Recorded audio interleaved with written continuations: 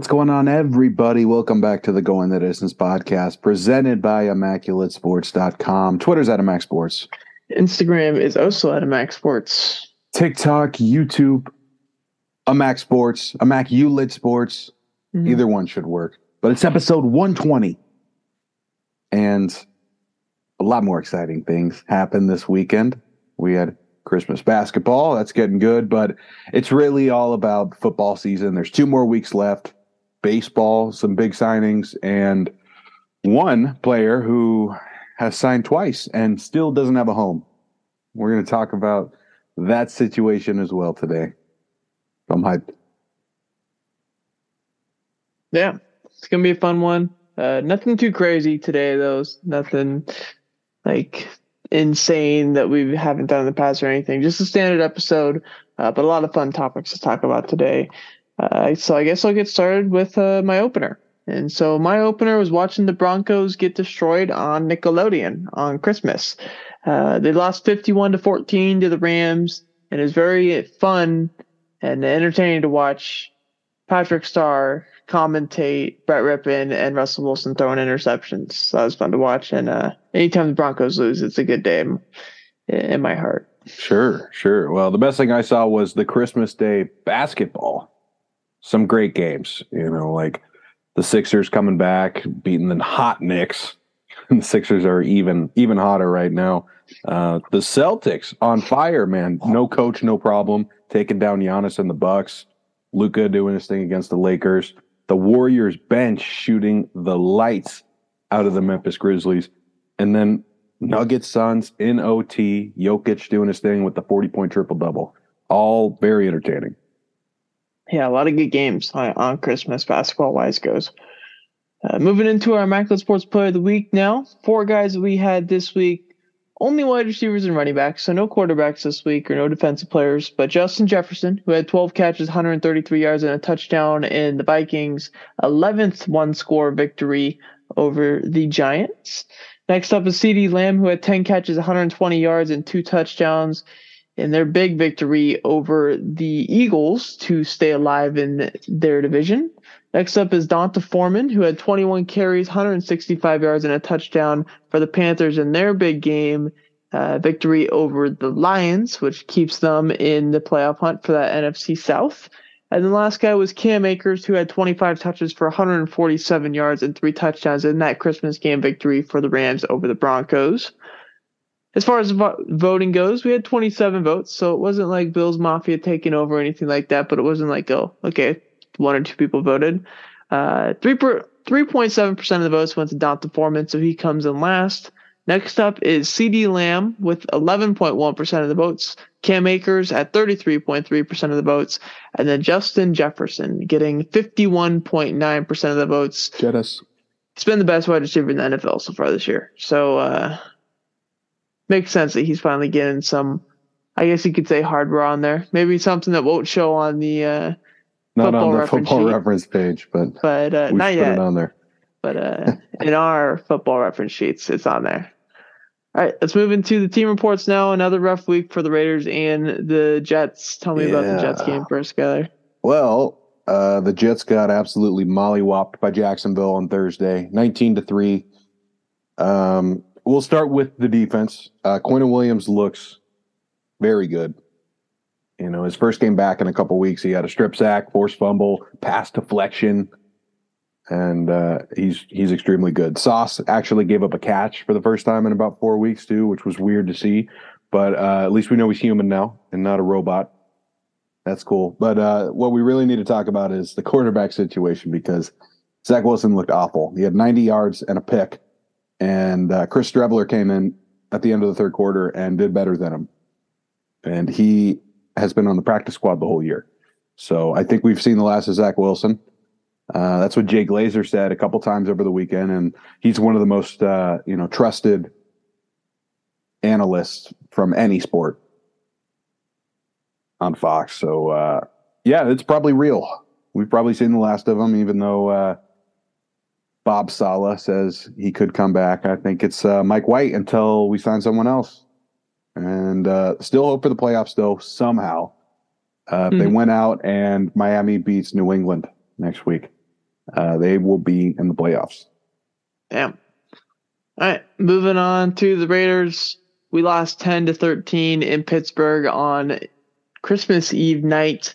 Weather was probably the main story of this game. It was freezing cold in Pittsburgh, a ton of wind. Chris Boswell ended up going 2 for 4 on field goals for the Steelers. So you can kind of get a gauge on how tough it was to kick and make plays downfield.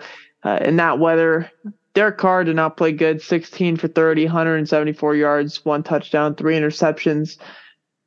Though those interceptions weren't all his fault. I'll get more into those in a little bit later. Jacobs, 15 carries, 44 yards. We just didn't give him the ball, which was really weird considering it was really tough to throw the ball. So might as well run the ball with the running back who leads the league in rushing yards. But I don't know. I'm not calling the plays. Didn't go well, though, of course. Receiving wise, Darren Waller and Hunter Renfrow were the leading receivers. Renfrow had a touchdown in the first drive of the game. Waller had 4 catches for 58 yards. Devontae, we couldn't really throw the ball to the outside at all, so he had 9 targets but only led to 2 catches for 15 yards.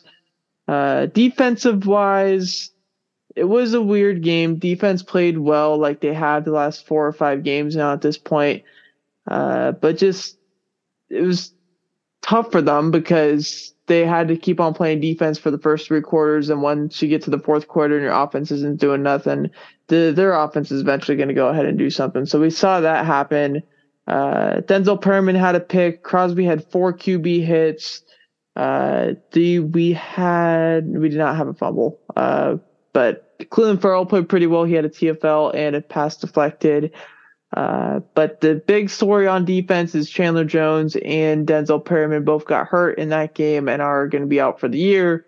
They're kind of injuries as well that they would have been out 7 or 8 weeks now at this point too. So It's not like it's just like, a sprained calf out for the year with 2 weeks left to go. It's a pretty significant injury for each of them. So rough there, but at this point, season doesn't really matter too much. I'm okay if we lose these next 2 games, even though it'd be nice to beat the Niners. It'd be nice to beat the Chiefs. It's better in the long run just to look at the draft stock. And speaking of draft stock with Derek Carr and all that stuff, a lot of people on Twitter are talking about what should we do with Carr and is this the last of him and are we going to get Lamar Jackson, whatever. We're not getting Lamar Jackson. We're not getting no one's getting Aaron Lamar Rodgers. Jackson. We're not getting Tom Brady.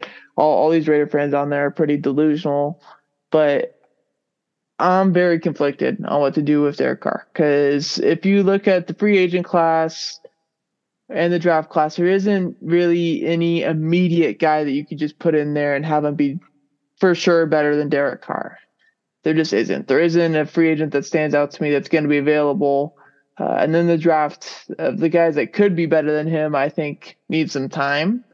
And considering where you are going to be in the draft, like I mentioned last week and the week before, Will Levis is the guy I have my eyes on.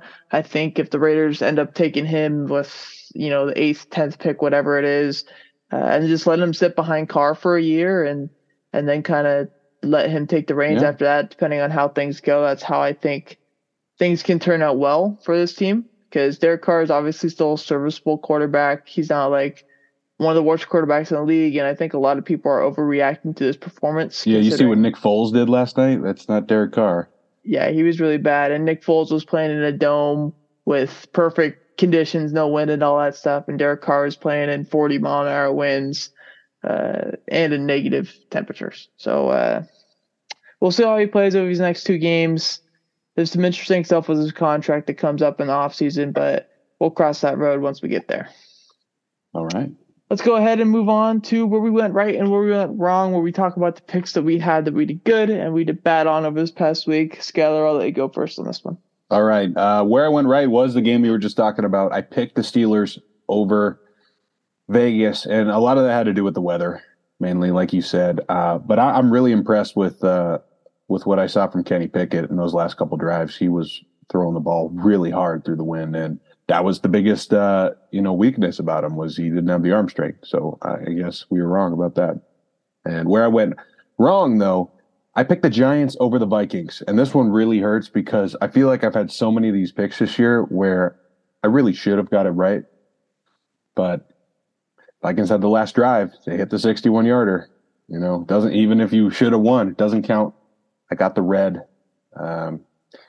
Vikings keep proving me wrong, man. Yeah.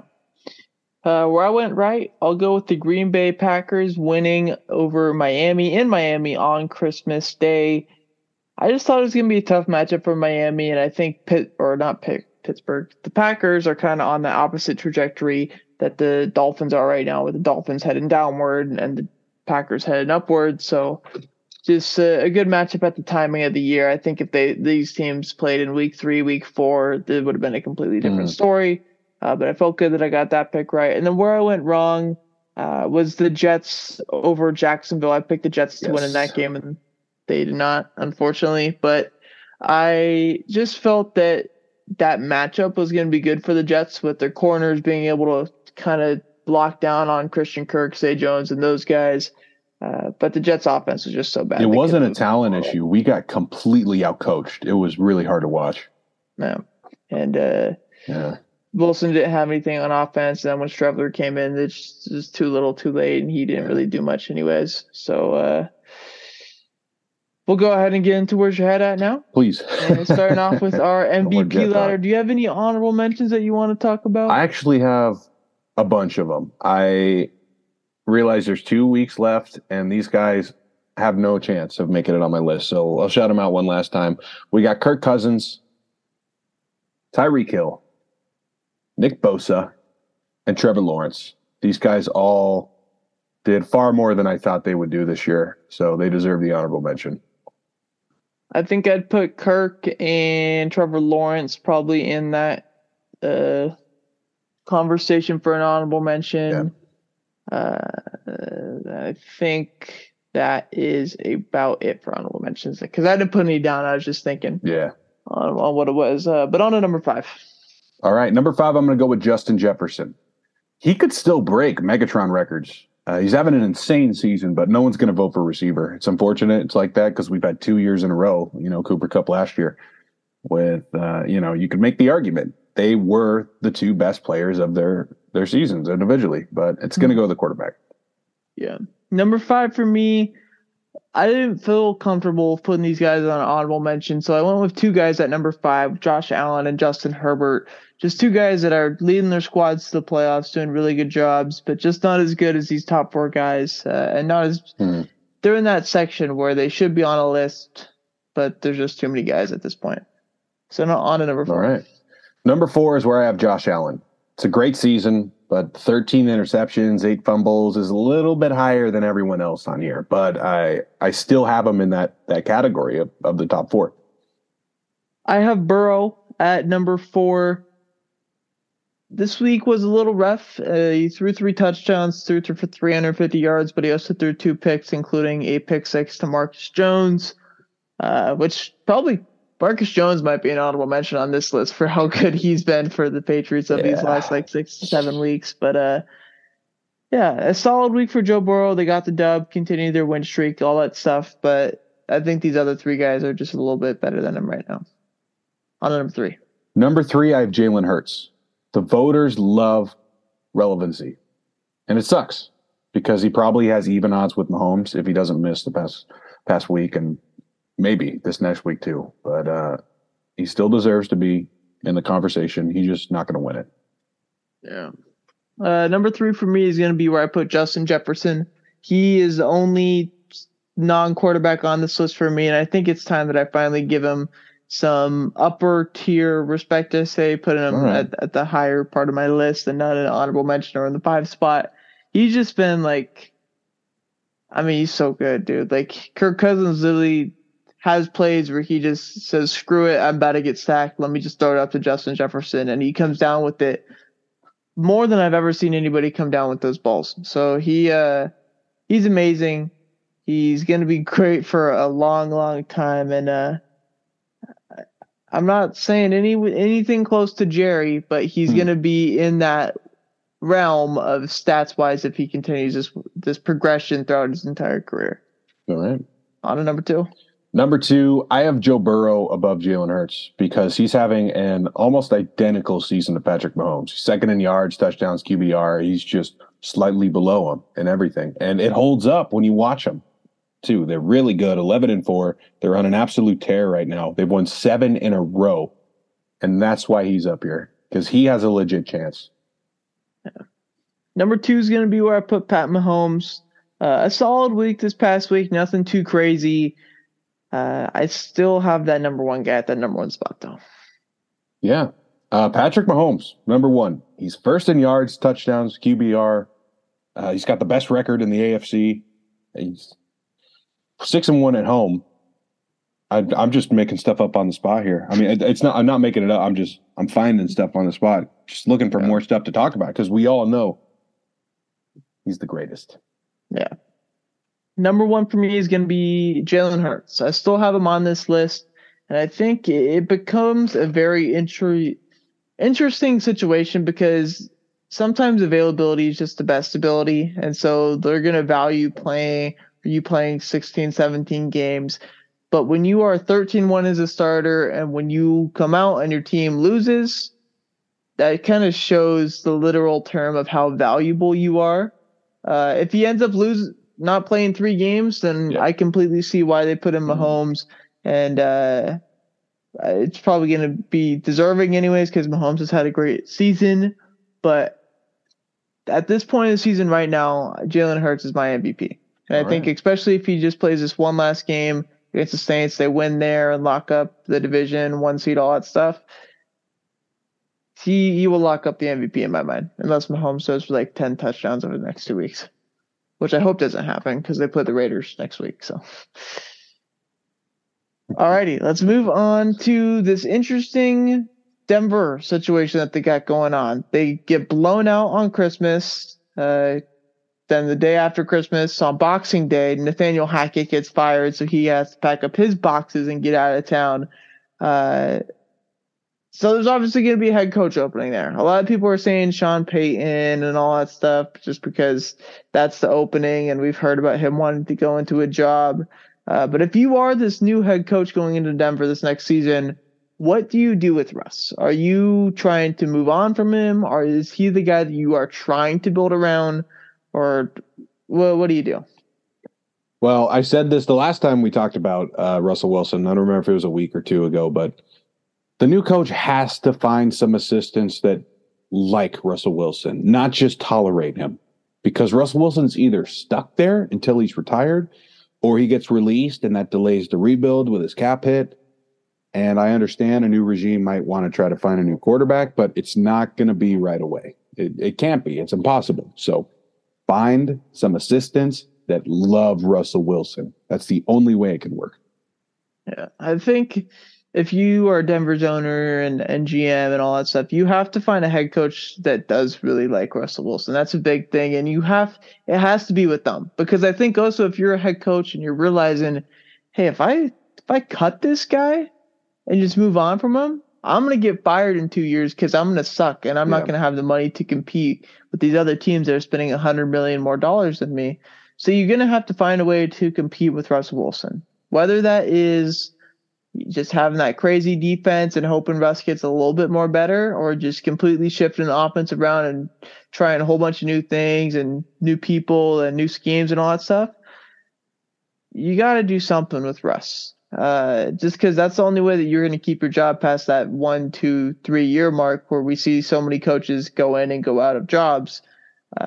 But I'd keep Russ. Yeah. I think he's had games this year where he hasn't looked that bad, and he's also had games where he's looked really, really bad, but I think he has a higher chance of rebounding considering his track history than, taking the risk of throwing $100 million out of the window. So sure.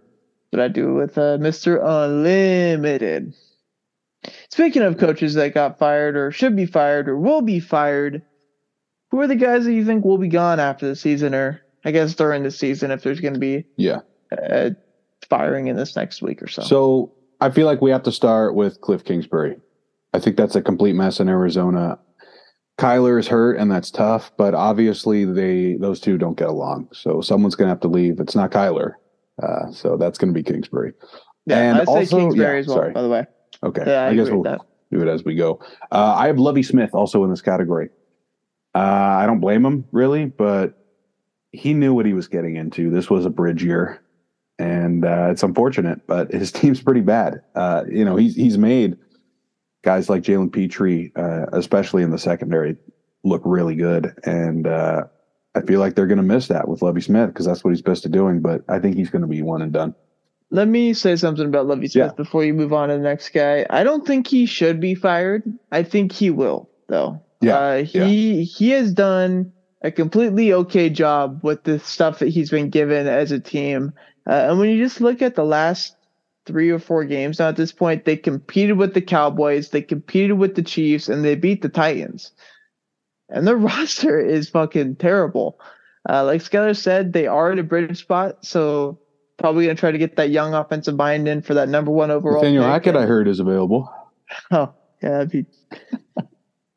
that'd be crazy. But I'd probably go get your young offensive guy that you want to pair Josh with McCown. Yeah, it could be him. Yeah. Hines Ward. That you want to pair with Bryce Young or CJ Stroud, Will Levis, whoever it ends up being, that you take up that number 1 pick. It's time, especially if they're taking a quarterback. Yeah. But I don't think he should be fired. I think he's definitely going to go to a spot and become a high-tier coordinator for a team that's competing. All right. Well, that's my first category. That is will be fired. My second category is the guys who won't be fired, but we need to keep an eye on them. We'll start with Josh McDaniels. It's not necessarily anything he did wrong these past couple weeks. I just think it was the wrong hire. And I think the GM, I'm forgetting his name, I'm sorry. Dave Ziegler. Ziegler is going to realize, oh, yeah, he's my friend, but he's not the guy here in a couple years. So as far as McDaniels goes, I think he should have another year. Sure. Just because if you want to stick with Carr or want to do anything with Carr having in your next year, I think that probably ends up being the most likely probability with all the things that I was talking about earlier with the guys replacing and all that stuff. You have to keep McDaniels because just having another coach come in here next year is not going to help you. You know, with Carr, he's seen 6 offenses in 9 years. He's had so many different guys that he's had to have knowledge come in, come out of, and all that stuff. And this year's been rusty. But when you look at how things have been in like the first drive of games over the past like 3 or 4 games, like the script coming out of the locker room has been amazing. The adjustments aren't there yet in the second half, and that's why we've seen so many leads blown. And the leads blown are another thing I think that why is a motivator to go ahead and get him fired now, because the Raiders have had like 3 or 4 or 5, 14, 15, 17 point leads within the first half, and they've all gone to shit, it seems like. So I think McDaniels does stay, but I don't blame the people that want him fired. I'll say that. All right. Well, the next guy in this list of they won't be fired, but we got to keep an eye on him, is going to be Brandon Staley from the Chargers. We talked about it last week, and they did make the playoffs last night, so he's not going anywhere yet. But if you watch these Chargers games, you know he's made some horrific decisions. And if you're a head coach in the NFL, everybody knows, everybody watches you. People don't forget, and you only have a couple of years to clean your act up, or you're going to go back as a coordinator. Yeah. I think Staley's kept his job for sure this year. Now at this point, I know that's kind of what you were alluding to there. He doesn't really have that long-term fit to him, but I think that's something we can kind of tell just by how these teams play. And I don't know if you watched the ESPN, like Scott Van Pelt after the game yesterday, but they took us inside the Chargers locker room, and it was Brandon Staley giving out the game ball. And this was, I'd be so mad if I was a player if he did this. So he talks about this whole thing. We made the playoffs, all this stuff, and I've been wanting to give out this game ball to this guy ever since I first got here. He goes, Dean Spanos, get over here, and gives the ball to the owner of the team. Like, what? That's such kiss ass, dude. Like, if I was Justin, I know Justin Herbert doesn't care about that stuff, but if I was a player that went off last night, I'd be furious at that. So that's a good point. Do what you do, but I don't know. I just wouldn't be happy with it. All right. Well, my last guy in this category is going to be Kevin Stefanski, Cleveland. It's because he didn't have his guy the whole year. Obviously, he didn't have enough time to cook things up. Deshaun Watson was suspended. But here's another guy who has He has made the playoffs before, but also made a lot of mistakes and hasn't seemed to fix his play calling issues. So that's another guy who could possibly return to coordinator in a few years. And I have one more. Yeah, sorry. I forgot. For Stefanski, yeah. I think he's a dark horse to get fired. I don't think a lot of people are looking at him because he hadn't had Watson this entire year. Mm-hmm. But I wouldn't be shocked if they say, in the first 5-6 weeks of Watson, it's not looking good. Let's just go ahead and get a different guy in there and start from scratch. All right. I'm excited for this one. My last category is, what did you just say? So the first guy on this list is going to be Dennis Allen. In his first year, I've heard rumors that this is actually the place Sean Payton's coming back to. He just had a year of absence, and they were just holding the spot for him. I actually have Dennis Allen on this should be fired list. I don't have him actually being fired. Yeah. I don't know if that happens just because I think the Saints kind of realize where they are right now. I think it benefits them the most to suck ass next year and just get the first overall pick. And they're a team that's in the spot that can actually go ahead and do that, since they're not going to be having a pick or anything like this. So they have a chance to be really bad next year. Trade their guys, do whatever they have to do, and end up getting Caleb Williams. I think that leaves room to have Dennis Allen as a coach next year. Sure, it could be one more year. Yeah, but I think he should definitely be fired once this once this like next chapter of this New Orleans Saints team hits. He's gonna be gone out of there. All right. There are two more guys I want to mention just in case they do retire. It's Sean McVay, Ron Rivera. We've heard these rumors for a couple of years now, both of these guys, for different reasons, obviously. Sean McVay, I guess, just looking for a new challenge or something. But Ron Rivera definitely could be fired, even if they make the playoffs or, forced into retirement, because new ownership's coming in. I have so I'm not going to talk about Rivera or McVay. This is kind of the retiring things where it's kind of just subjective or whatever. But good points. They definitely could happen. And that's the end of my spiel. Go ahead. You did not mention that I do end up thinks Arthur Smith gets fired is Arthur Smith. Yeah. He sucks. Like, that offense is not anywhere where it needs to be. They completely didn't use Kyle Pitts at all this year. Drake London is having an underwhelming year. And Desmond Ridder just kind of looks lost offensively in his first 2 or 3 games now at this point. And I think that offense in general has a lot of talent. And when you see those guys that mentioned earlier and guys coming in the next few years that are going to be high draft picks, you got to get more out of those guys. Yeah. And so if I'm Arthur Blank, I think that's their owner name. Sure. I would get rid of Arthur Smith this year and let Desmond Ridder or whoever you want to have a quarterback next year go ahead and have a new guy at the helm. All right. Let's talk about the Tampa Bay Buccaneers, because they're currently winning the division, but they look so bad. I mean, they barely beat Trace McSorley on Christmas. They lost to the Bengals. They got killed by the Niners a few weeks ago, barely beat the Saints, and they lost to the Browns 5 weeks ago now at this point. Do the Bucs, I mean, sneaking in the playoffs is one thing, but do they have any chance at all of making a deep playoff run, or is this just a confirmed one and done like it looks like? I never want to count Brady out, but I've seen enough of the Bucs this year, man. They almost lost to McSorley, like you said. They refuse to run the ball. Everybody's hurt. It's just not going to happen. It's over. Yeah. I agree. I think the Bucs are that feeling of saying, oh, just because they have Tom Brady is a sole reason why they can win a Super Bowl. It's stuff we said in the past, and maybe we do get screwed over from this, and the Bucs go on some crazy run. But there's just that's what happened a couple of years ago, right? I would say that, but they don't look competitive in these games. Like the Niner game, they just got killed, dude. Against the Bengals, they got killed. Even though they had that 17-point lead, they just got killed in that second half of the game. And when you're not able to keep it competitive against those top-tier teams, there's nothing making me say, oh, yeah, they can do that in the playoffs just because it's Tom Brady and it's in January or whatever month it's going to be. They are worse than the Eagles. They're worse than the Niners. They are worse than the Cowboys, for sure. That's like 100% sure. And then there's the Vikings, the Commanders, the Giants, the Seahawks, and all those teams below them that maybe maybe they could beat, but I mean, you're the 4th seed. You're playing the Dallas Cowboys that week 1 of the playoffs, so I think they'd be one and done there. Yeah, if they do it, because the Carolina Panthers are right on their tail, and so are the Saints actually too. Let's move on to the Packers.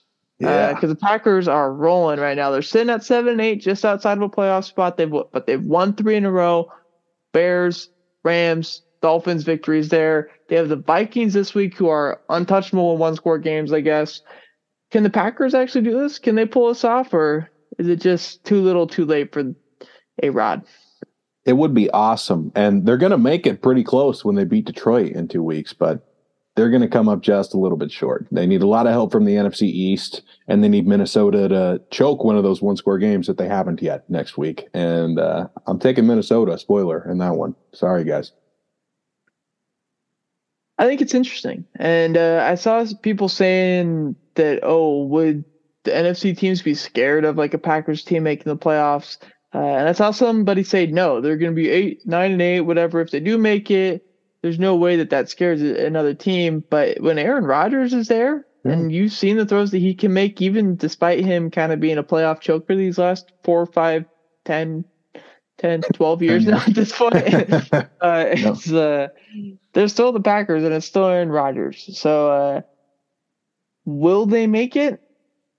Likely not. But I'm going to say, I say they will.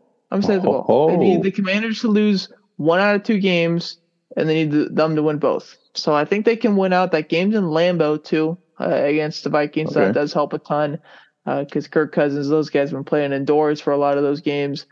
But I'm You're not kicking a 61-yarder in Lambeau. I think Aaron Rodgers is going to get it done and send the Pack back to the playoffs. That would be cool. Other side of it, the Miami Dolphins. Those 2 teams played on Christmas. Dolphins are currently in the playoff spot, 8-7. But they are holding on for dear life, and they have 2 games here at the end of the season that really matter as far as playoff seeding goes, because they are 8-7.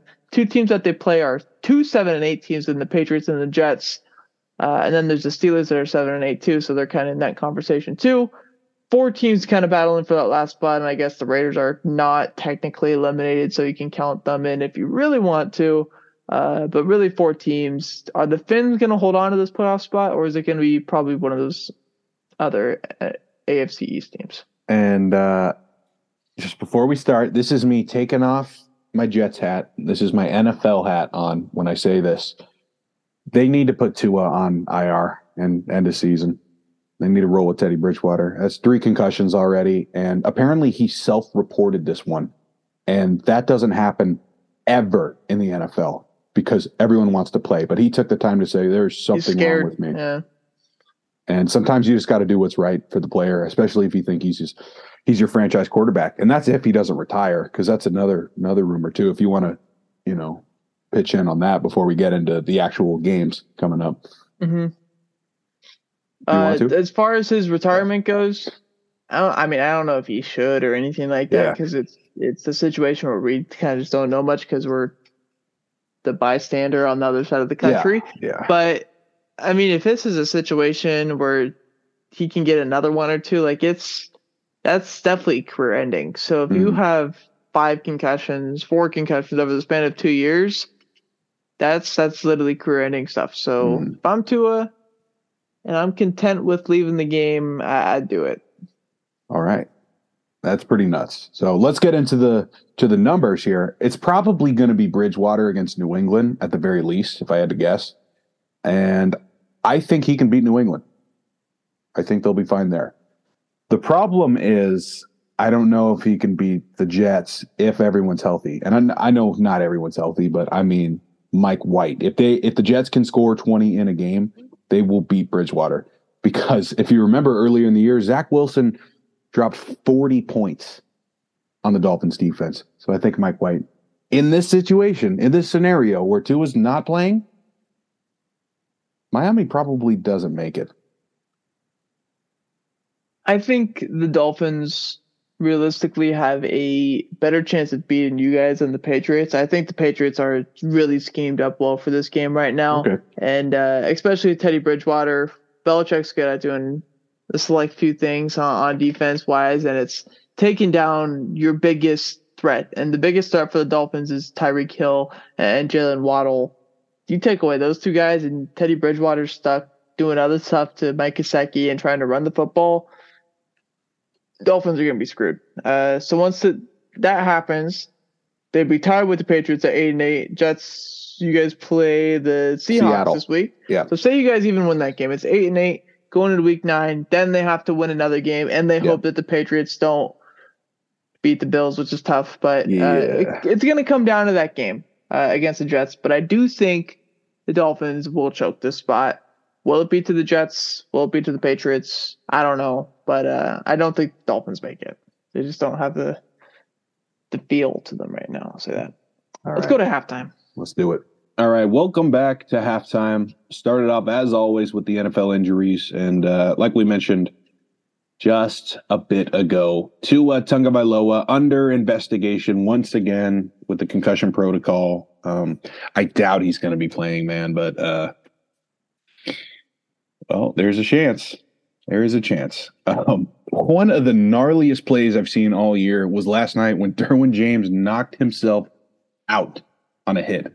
He was ejected for the hit too on Ashton Doolin, and that was nuts. I mean, right now, go if you haven't seen it, go look it up. It's ridiculous. Kyle was texting because I wasn't watching with Kyle. He was texting like, "Bro, Derwin needs to get kicked out of this game." Yeah, man. Sorry, I need to come back to reality here. Buda Baker, Cardinals Pro Bowl safety, fractured his shoulder against the Bucs. Out the final 2 games. That doesn't matter. Why is this on here? What matters is Mike White being cleared to play against Seattle.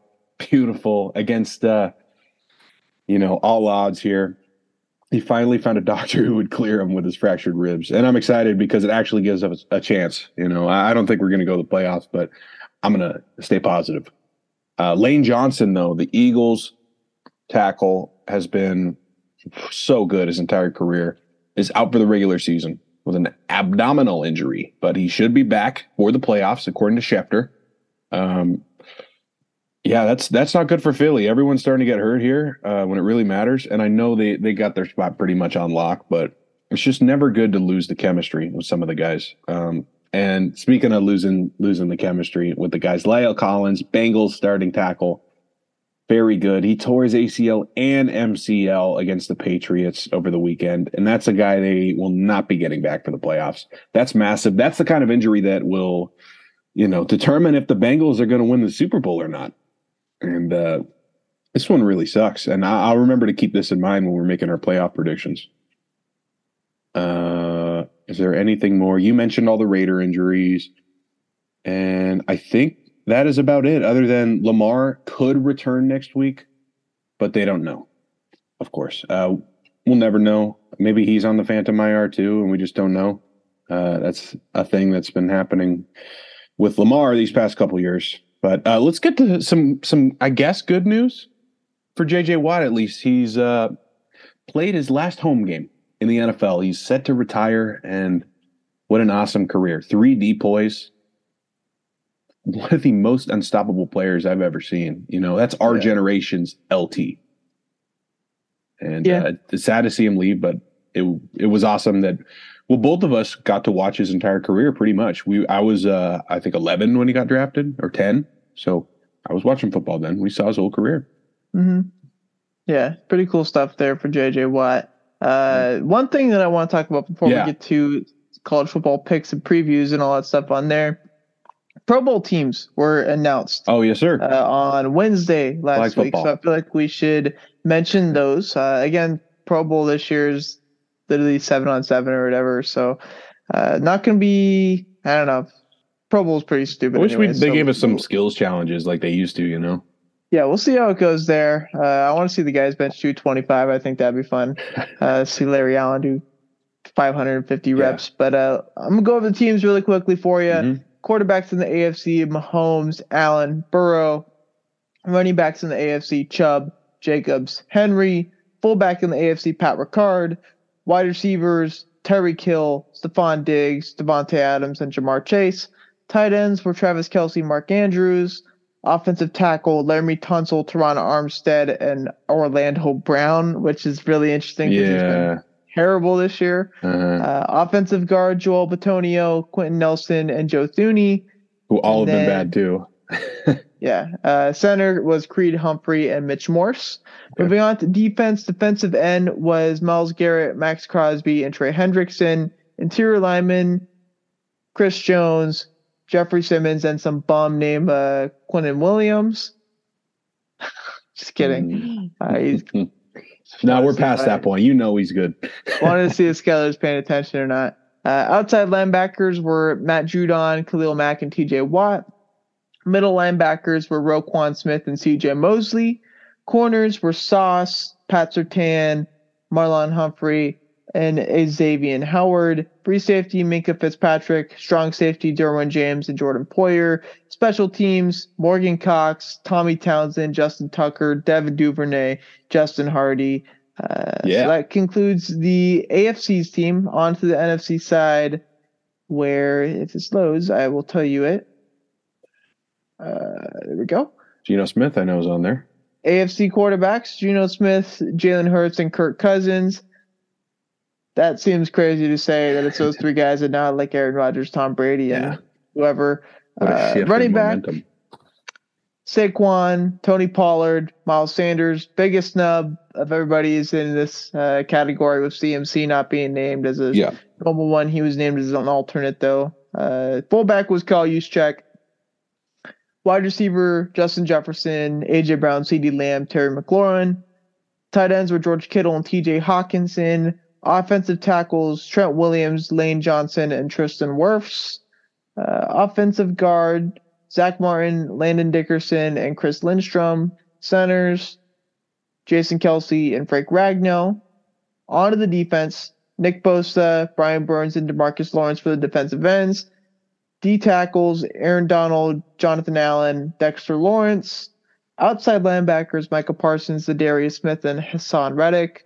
Inside linebackers were Fred Warner and Demario Davis. The corners were Darius Slay, Trayvon Diggs, Tariq Woolen, and Jair Alexander. Quandre Diggs was a free safety. Strong safety, Budda Baker, like Skylar mentioned earlier, as well as Talanoa Hufanga. And then special teams were Andrew DePaula, Tress Way, Jason Myers, Cavante Turpin, and Jeremy Reeves of the Commanders. If you haven't seen the Commanders video about them telling Jeremy Reeves that he's a Pro Bowler, go watch that now because that will tug on your heartstrings a little bit. But moving on to the college football picks. There you go. Yes, sir. So if you didn't know, Saturday, the college football playoff semifinals are happening. And I got my picks here and a little preview to go along with the picks too. If you want, you can chime in too, Kyle. So we'll start with the Fiesta Bowl in Arizona. Saturday, 1 p.m. Pacific. It's number 2 Michigan and number 3 TCU. My pick is going to be Michigan. They're going to run all over TCU, but it should still be entertaining. That's my take on this game. I'd probably take Michigan too. All right. The next game, the Peach Bowl, Saturday night. It's number 1 Georgia and number 4 Ohio State. I'm taking Georgia.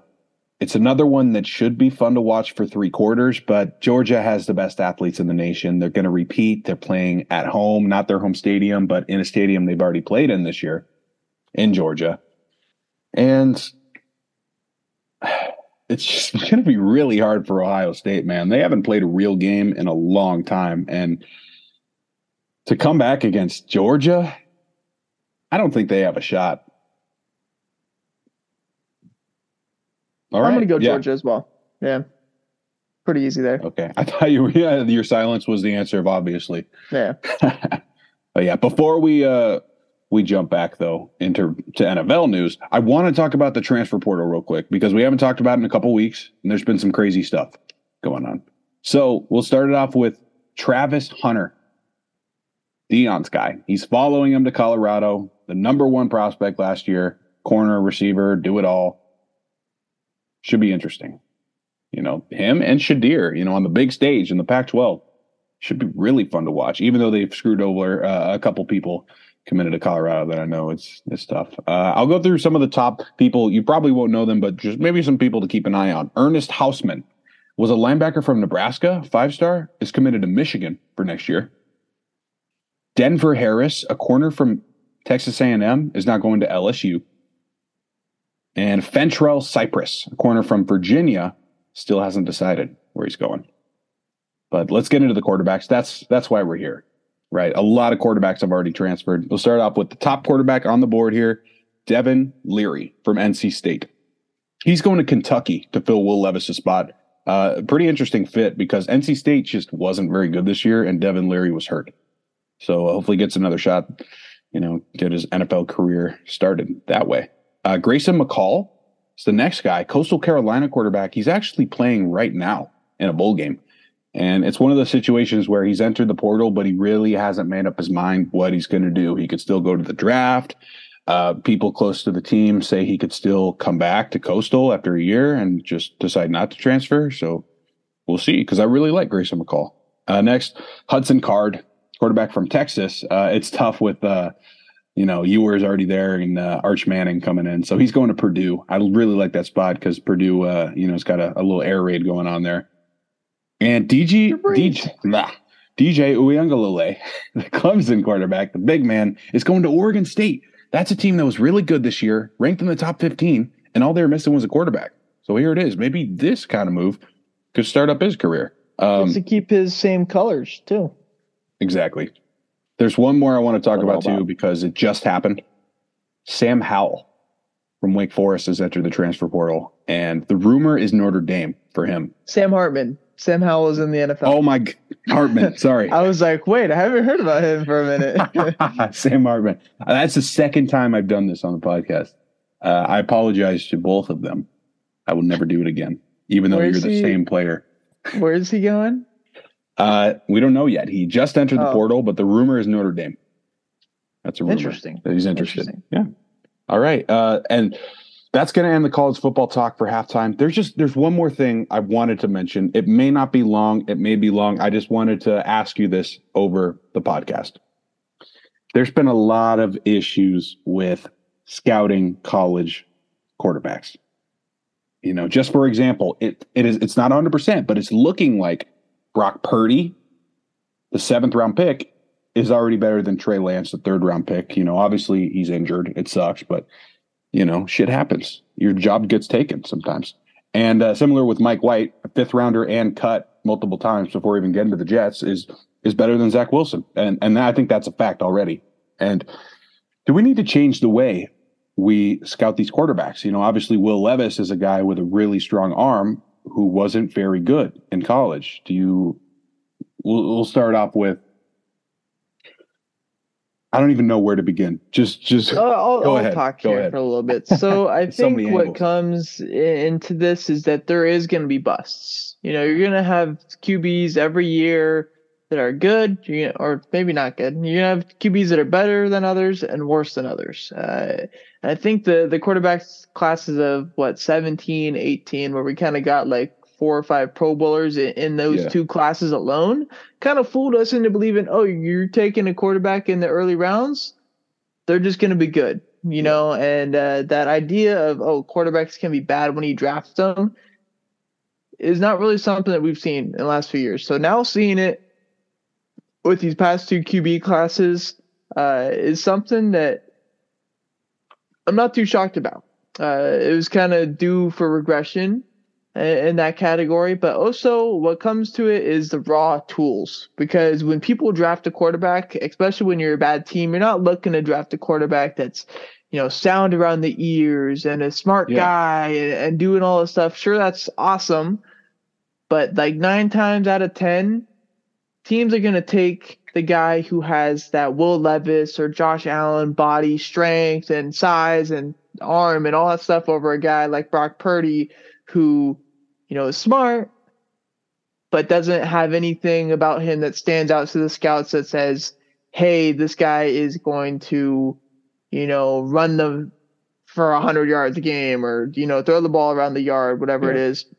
And I think it's very similar when you look at MLB scouting. Obviously, there's more drafts, more busts and stuff because you're picking 20 rounds or whatever throughout the entire draft. But when you look at pitchers specifically, the guy that throws 100 is going to go higher than the guy that knows how to pitch that throws 85 or 89, whatever it is in the low 90s, because coaches and teams within the organization think they can mold those top guys into being a pitcher like that lower part is. So that's why you see so many guys in the big leagues who maybe don't throw the hardest, but they know how to pitch. And they are these guys that aren't the top 100 prospect or, do all this stuff that they get them on the radar from SportsCenter or MLB Network or MLB Pipeline, whatever it is, but they know how to do the right thing. So I think it's kind of just the same thing that you can look at when it comes to quarterbacks.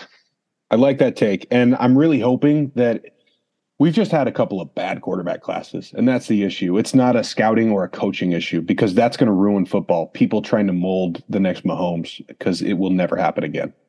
Yeah. And I think also when you look at this quarterback class that we just had, the guy who has the highest ceiling hasn't played this year. Matt Correa has the highest ceiling out of all these guys. Will he end up being great or will he end up being bad? Who knows? But he has the ceiling, and so not seeing any flashes from any of these guys this year, it feels like it's not too shocking to me. I thought you were going to say Brock Purdy. As of right now, man. Yeah. Okay. That's all I have. Unless you have anything else for the quarterback scouting. I'm all good. Something we will definitely revisit, especially in the offseason when we do more draft talk. But I thought we should mention it at least for a little bit here. So that's the end of halftime. Yeah. Kind of sticking on that baseball thing here. Segue, I guess. A good segue.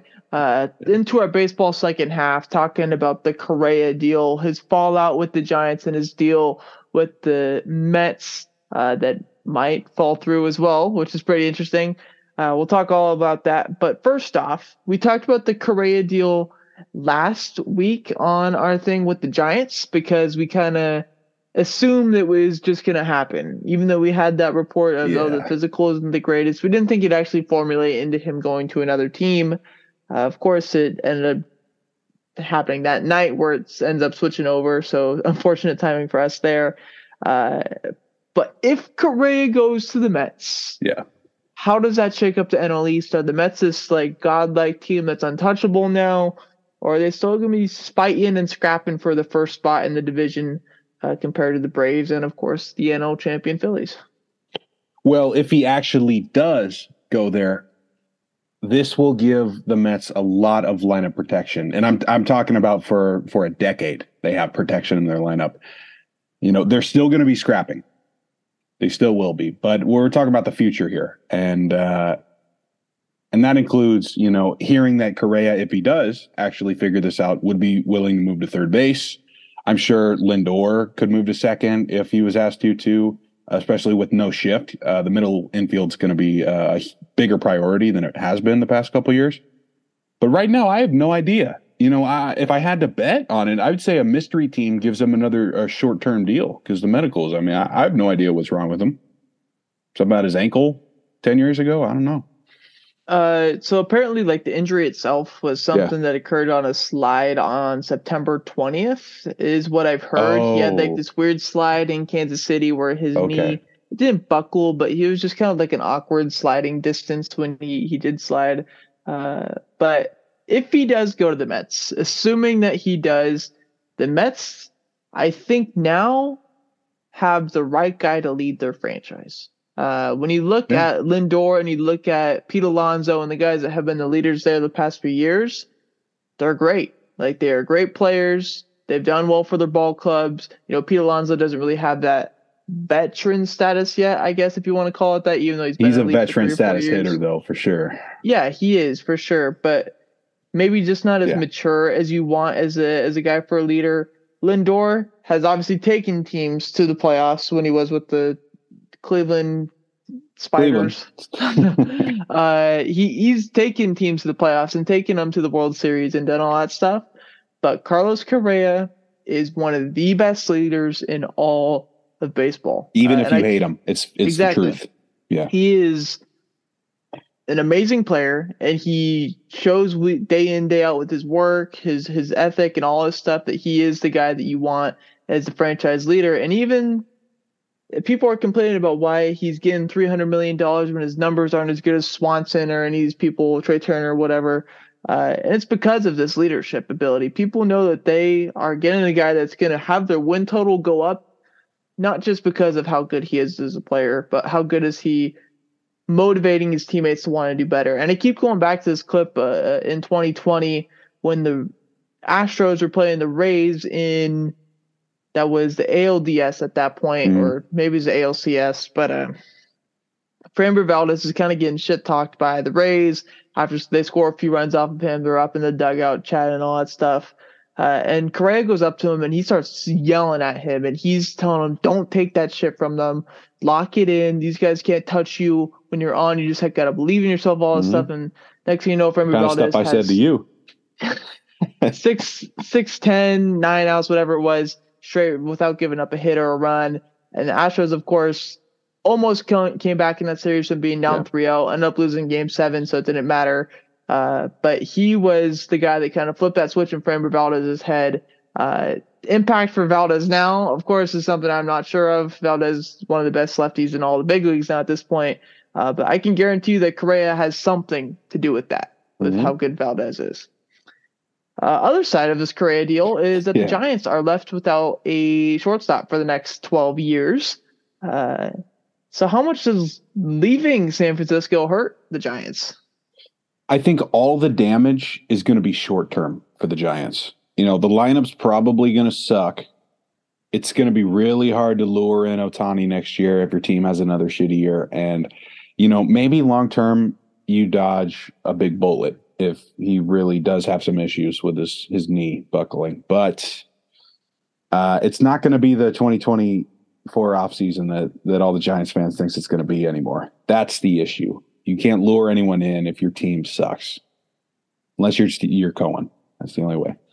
Yeah, the Giants completely struck out this free agency. I know they got Conforto and Haniger and Minaya and Stripling, but they don't have anybody that stands out for them. Yeah. And I think that's rough because, obviously they've got some great players, Jock Peterson, Logan Webb, and all those guys there. Yeah. But you lost Rodon, so it just makes the rotation look even worse, even if you have a good guy like Logan Webb leading the way now. And the lineup is just so average. This team is destined for an 81 season. When's the last time Conforto's played in a big league game?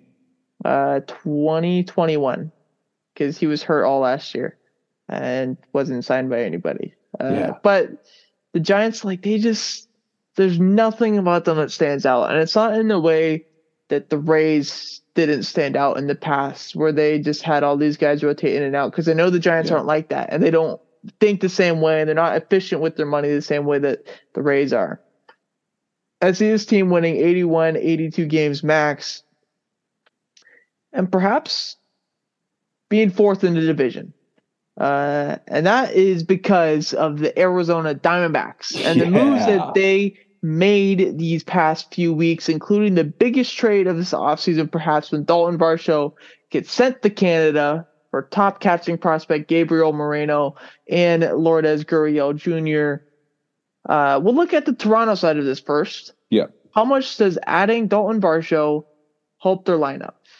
Toronto is going to mash this year. And, having that extra catcher on the 26 man made me think one's going to get moved pretty soon. I thought it would be Jansen, not Moreno, but in my opinion, it's a win-win here. Toronto's lineup is really good. It may be the one piece they were missing here to go on a serious run. And I'll leave it off right there because there's two sides to every story. Yeah. I will say first, a lot of people were talking about how the Blue Jays gave up too much for this trade, and giving up Moreno and Gurriel was just not worth it.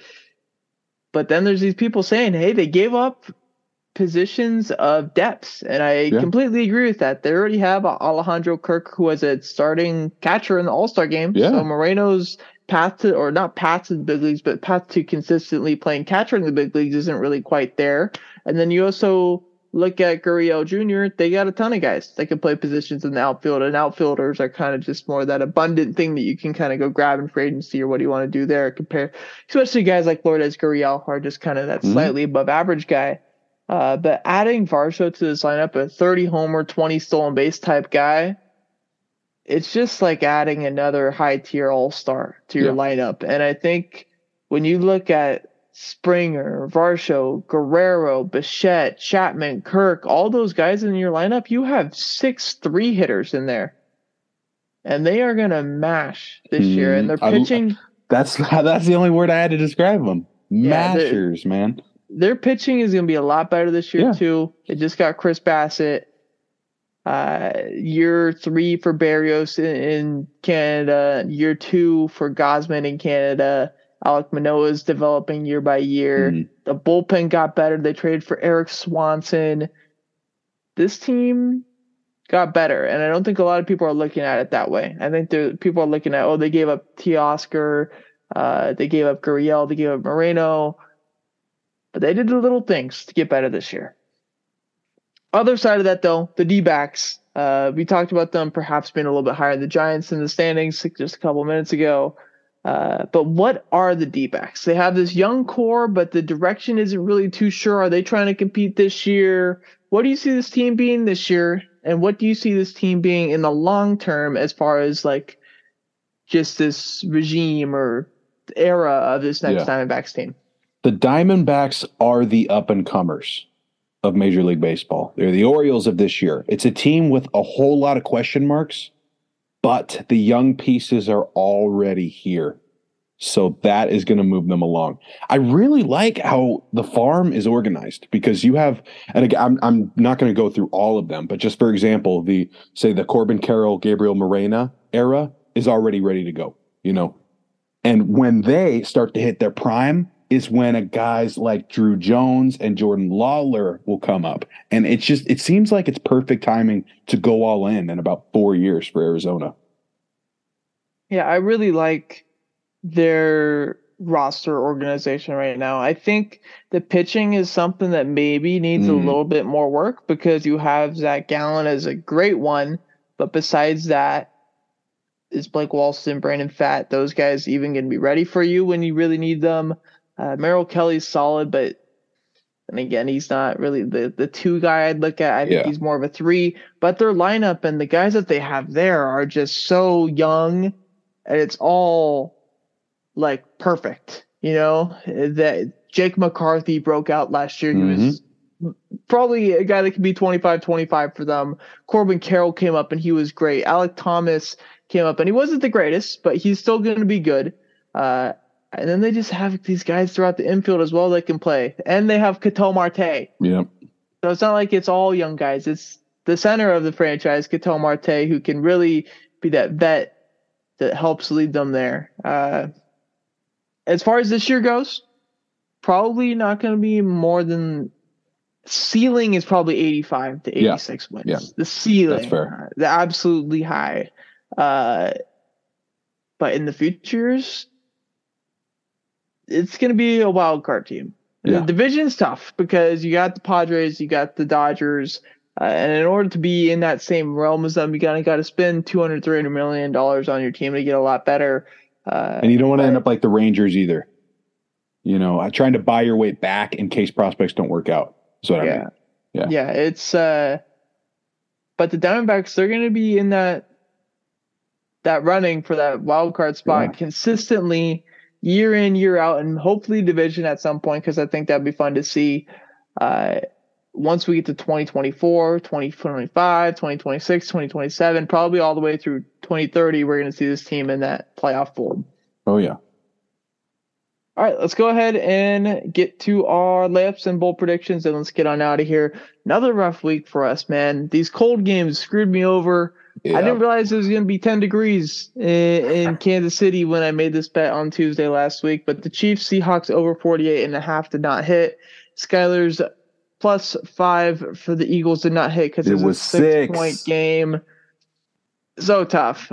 This week, though, I'm taking Dallas -10 against the Titans on Thursday night. Titans are probably going to rest a lot of their guys because they're in a spot where regardless of what happens this week, they win next week and they're in. Even if they win this week, it doesn't really help them that much. They're still going to need to win next week because of tiebreakers and stuff with the Jacksonville Jaguars. So I think the Cowboys are probably going to kill them in this game. All right. I'm going to go with Alabama -6.5 against Kansas State. in the Sugar Bowl. This is one of the games where you usually have a lot of players opting out, but Bryce Young and Will Anderson are going to be there. They should kill Kansas State. Last week for bold predictions, I had the Eagles plus 180. I thought there was a chance that Hurts was going to play in that game because this was set last Tuesday, of course. Didn't end up playing. They stayed in the game for most of the time, ended up just losing down at the end, but definitely was still something that could have happened late. Yeah. Just didn't work out that way. And then Skyler had Air Force over Baylor in the Armed Forces Bowl, and they smacked Air Force smacked them. They did a really good job in that game.